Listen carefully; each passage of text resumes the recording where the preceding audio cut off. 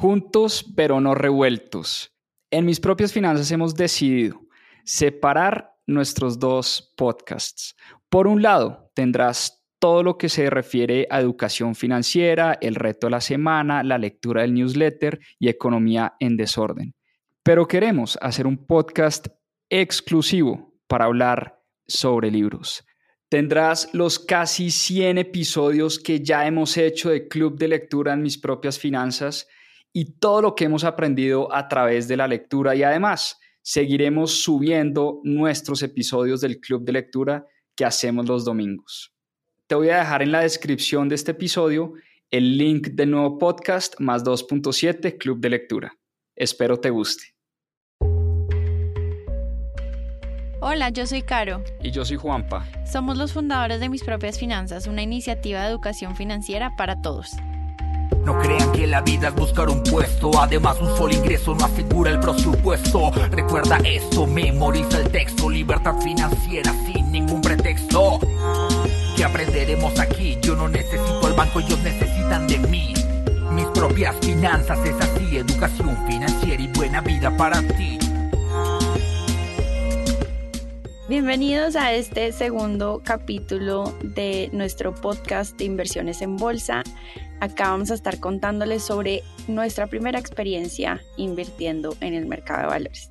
Me acuerdo perfecto el día en que Juanpa me dijo, mira cómo va nuestra inversión en este FIC de Scandia. Quedé fría, habíamos metido $5,000 y ya teníamos menos de 4,000. Me puse brava y le dije, qué pésima inversión, ¿de dónde sacaste? Me pegó un regaño, pero espantoso. Así es.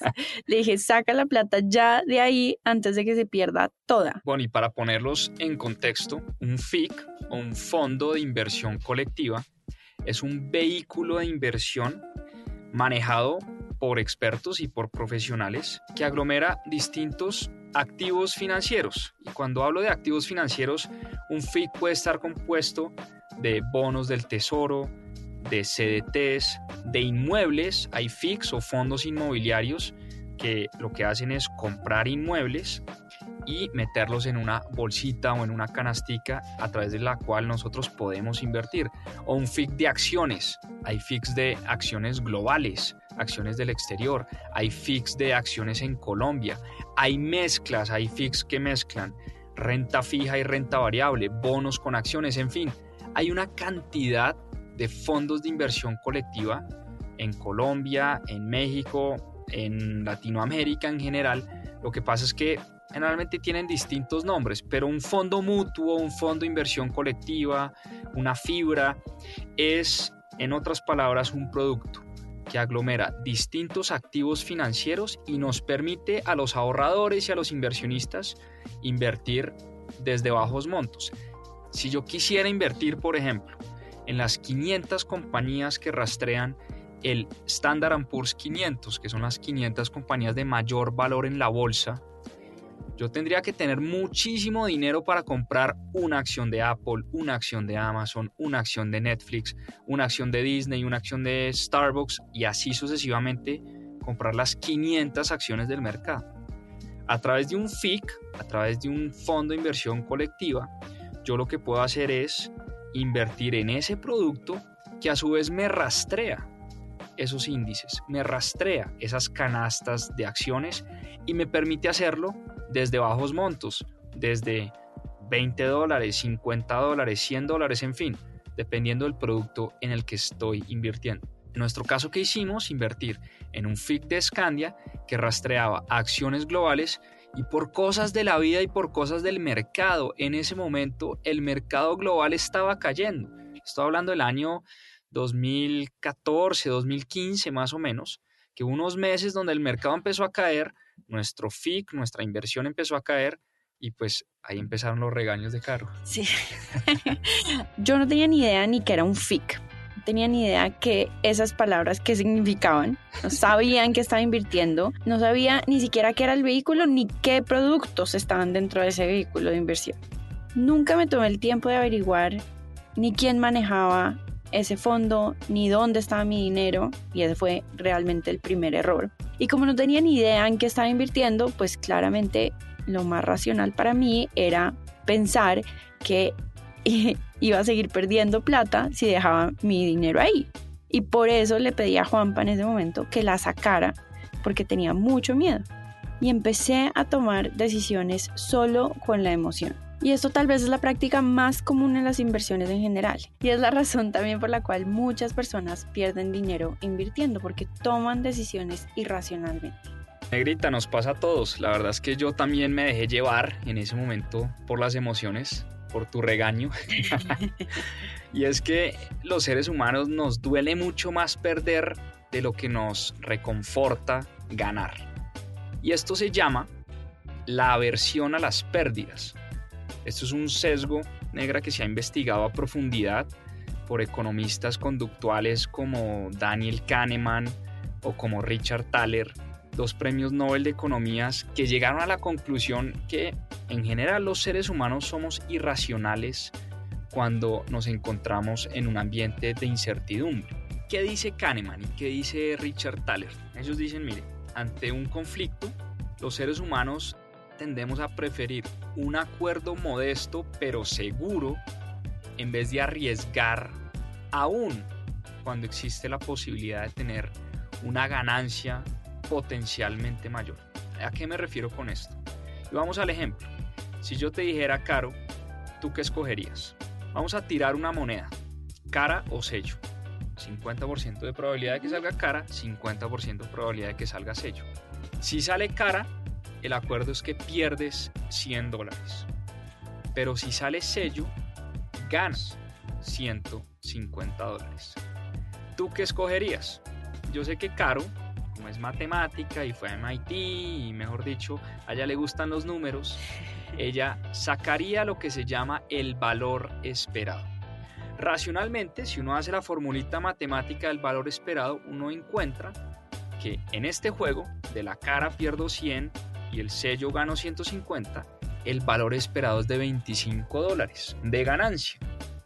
Sin embargo, la mayoría de nosotros preferiríamos no jugar este juego por el miedo a perder los $100. Así es, yo te hubiera dicho, prefiero no jugar porque no estoy dispuesta a tener alguna probabilidad de perder $100, pues así exista la misma probabilidad de ganar 150. Pues tú hubieras sacado la formulita matemática, te hubieras salido que el valor esperado es $25, pero aún así sí, total. Te dejas llevar por tu emoción.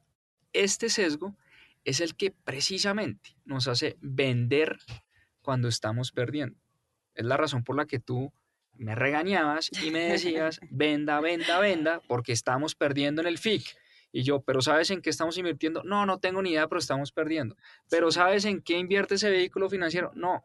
Entonces, independientemente... No, y así me dijeras, hacia adelante puede que crezca muchísimo más y recuperes esa pérdida. No, para mí me dolía perder, me dolió perder esos $1,000. Bueno, y la pregunta entonces es, ¿qué hacer? Bueno, pues el tema del manejo de las emociones es lo más importante cuando vamos a invertir. Y esto no solo nos dimos cuenta en temas de inversiones en bolsa, sino en todas las inversiones que empezamos a hacer desde el principio.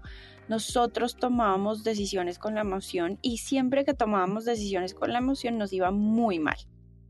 Entonces, nosotros nos dimos cuenta y siempre decimos que el tema emocional es lo que hace el 80% de lo que es ser un buen inversionista y la parte táctica o estratégica es apenas el 20%. Si nosotros logramos manejar, controlar nuestras emociones, van a ver que el tema de inversión es muchísimo más fácil de manejar y van a ver que es posible tener buenos rendimientos si uno logra contener las emociones y entender que el juego del dinero es un juego emocional. A raíz de todos estos errores que cometimos, Juanpa y yo nos sentamos a escribir unos principios de inversión que nos ayudaron. Y acá les vamos a compartir 4 de estos principios. La idea con estos principios de inversión es no volver a caer en estos errores. La primera, nunca inviertas en algo que no entiendas. Y esto fue precisamente lo que me pasó a mí. Como yo no tenía ni idea ni qué era un FIC, ni en qué estaba invirtiendo, pues claramente todas las decisiones que yo tomaba eran con base en cómo se estaba comportando ese FIC en el mercado.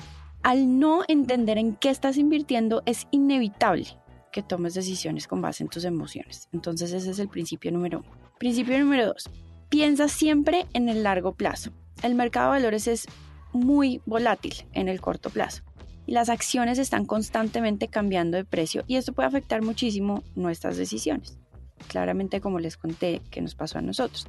Si empiezan a pensar en el largo plazo y no están constantemente siguiendo los cambios del precio de una acción, van a estar muchísimo más tranquilos con sus inversiones y lograrán controlar sus emociones.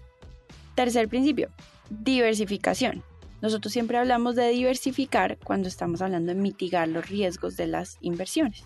Si diversificas tus inversiones, vas a poder controlarte para no tomar malas decisiones con una inversión puntual. Si yo tengo 10 acciones diferentes y una está cayendo, probablemente no voy a estar tan tentada a tomar malas decisiones porque tengo otras 9 que de pronto no están cayendo. Entonces el tema de la diversificación nos ayuda a controlar nuestras emociones bastante también. Y otro principio, el principio número 4 que les vamos a compartir acá, es leer y estudiar. A nosotros, como ustedes saben, nos encanta leer y aprender de los libros. Los libros son nuestros mentores. Y estos son los libros sobre psicología en las inversiones o teoría del comportamiento que te ayudarán a ser conscientes de este sesgo para que lo puedas controlar. El primero, La psicología del dinero de Morgan Housel. Un buenísimo libro que habla sobre todo el tema del comportamiento y cómo nosotros tomamos decisiones de inversión y cómo podemos entenderlo para poderlo mejorar. Segundo, Las trampas del dinero de Dan Ariely, también un libro buenísimo que nos ayuda a entender sobre este tema. Y el tercero, Un pequeño empujón de Richard Thaler y Cass Sunstein. Te recomiendo que te leas estos 3 libros para que seas más consciente de que existe este sesgo y puedas controlarlo.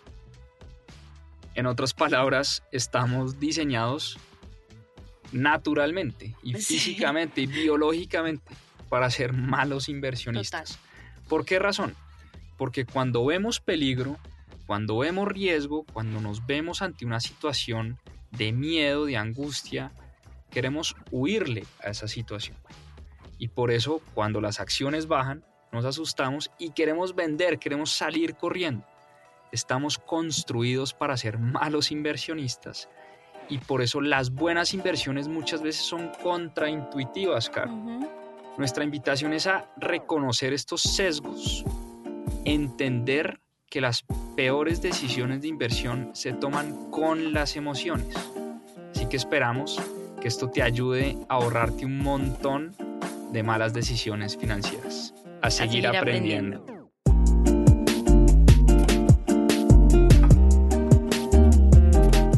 Recuerda que si quieres profundizar en estos temas y aprender más sobre finanzas personales e inversiones, tenemos cursos y programas especializados. Visita nuestra página web www.mispropiasfinanzas.com. Hielo.